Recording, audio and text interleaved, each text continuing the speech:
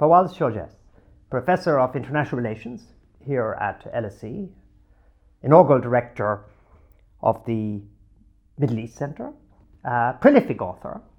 In one of your books, Obama and the Middle East, you're on the one hand saying, here's a guy who can change nothing because of the nature of American society, and yet you're saying at the end, we need to repose our trust in him. Is there a contradiction between you, the social scientist looking at structures, and you dazzled by the possibilities of a single leader? I think myself and many other public commentators, we were fascinated by the personality of Barack Obama. We thought that Barack Obama would really bring about real change, real transformation. So I mean, we gave him a Nobel Prize because he wasn't George Bush. Yes, and absolutely. And I think also he really represented quite a new leadership in the United States, the way he addressed the American people, the way he addressed the world. Barack Obama, more than any American president or any other probably politician in American history, understand the Middle East, the complexity of the Middle East. You thought he did. He went to Cairo, he made a very clever speech. You thought, we all thought, here's a guy who's going to, let's face it, take on Israel. Nothing's happened. Hardly anything has happened. I think Washington has changed Barack Obama more than he has changed Washington. I think the structure asserted itself. I think it's the American political system. I think the pressures, the American domestic political system, which is really broken. So in this particular sense, Barack Obama has allowed himself to be really hostage to the system. He was incapable of escape. I see the main thrust of what you say, saying that it was unavoidable. No, I don't say so. Barack Obama could have made a major change in American foreign policy in the Greater Middle East, particularly the Arab-Israeli conflict. The Palestine-Israel conflict is the fundamental conflict in the region. Barack Obama knows exactly what needs to be done. No one is saying that Israel's security should be compromised. We're talking about security for Israel, security for the Palestinians. But the American system meant he couldn't do it. Barack Obama did not want to invest political capital in pressuring Benjamin Netanyahu. Yeah, political capital in defeat. It was a conscious decision on part of Barack Obama. He was your typical American politician. The reality is he and his party, he put his political career and the Democratic Party ahead of any kind of a international agenda. Is there a kind of pattern in your work? I'll read to you something you said about the Arab Spring, a psychological and epistemological rupture that has shaken the authoritarian order to its very foundations. Now what I see is chaos in Libya.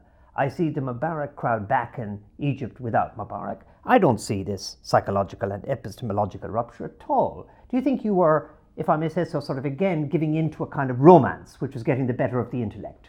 Not at all. A rupture has taken place.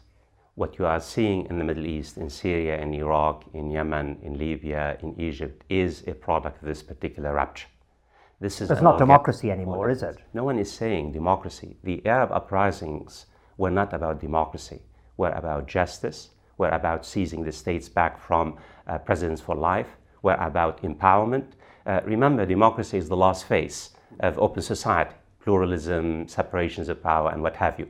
What you are seeing in almost every single Arab theater is a product of this particular psychological and epistemological rupture. You cannot understand what has happened in the Arab world in the last 4 years without really comparing the Arab world to great historical moments. The French Revolution, the Russian revolutions, these are the aftershocks, the reverberations of this great moment in history. The great moment isn't the one you focused on. The great moment is this extraordinary ISIS thing. Is that not the rupture, unanticipated by you and, as it were, we romantics who think that the world is moving in a sort of positive humanist direction? I mean, ISIS, the rise of ISIS, is a product of the fragility of the state system, the broken politics of the Middle East. You have broken institutions, and that's why people like Abu Bakr al-Baghdadi, who is the leader of ISIS, has been able to manipulate the sectarian tensions, the tribal tensions in Iraq and Syria, and blend themselves within local poor Sunni communities. International relations, seems to me, is a highly political field, unavoidably so. It's not like law or economics where you can pretend it's not. Are you a political scholar? Are you within the fray or above the fray? Look, no one, myself included, can suggest that we are objective agents in this particular fierce debate unfolding in the international system, including the Middle East itself. No, I am not above the fray. I have never said so, but I'll tell you what I am. I will do my best to surprise myself.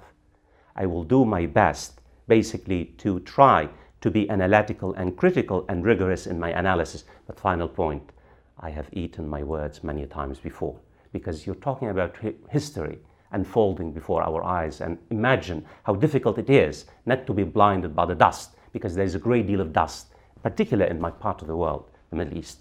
Fawaz Shojast, thank you so much for submitting yourself to the Gear to Grilling. Thank you for having me.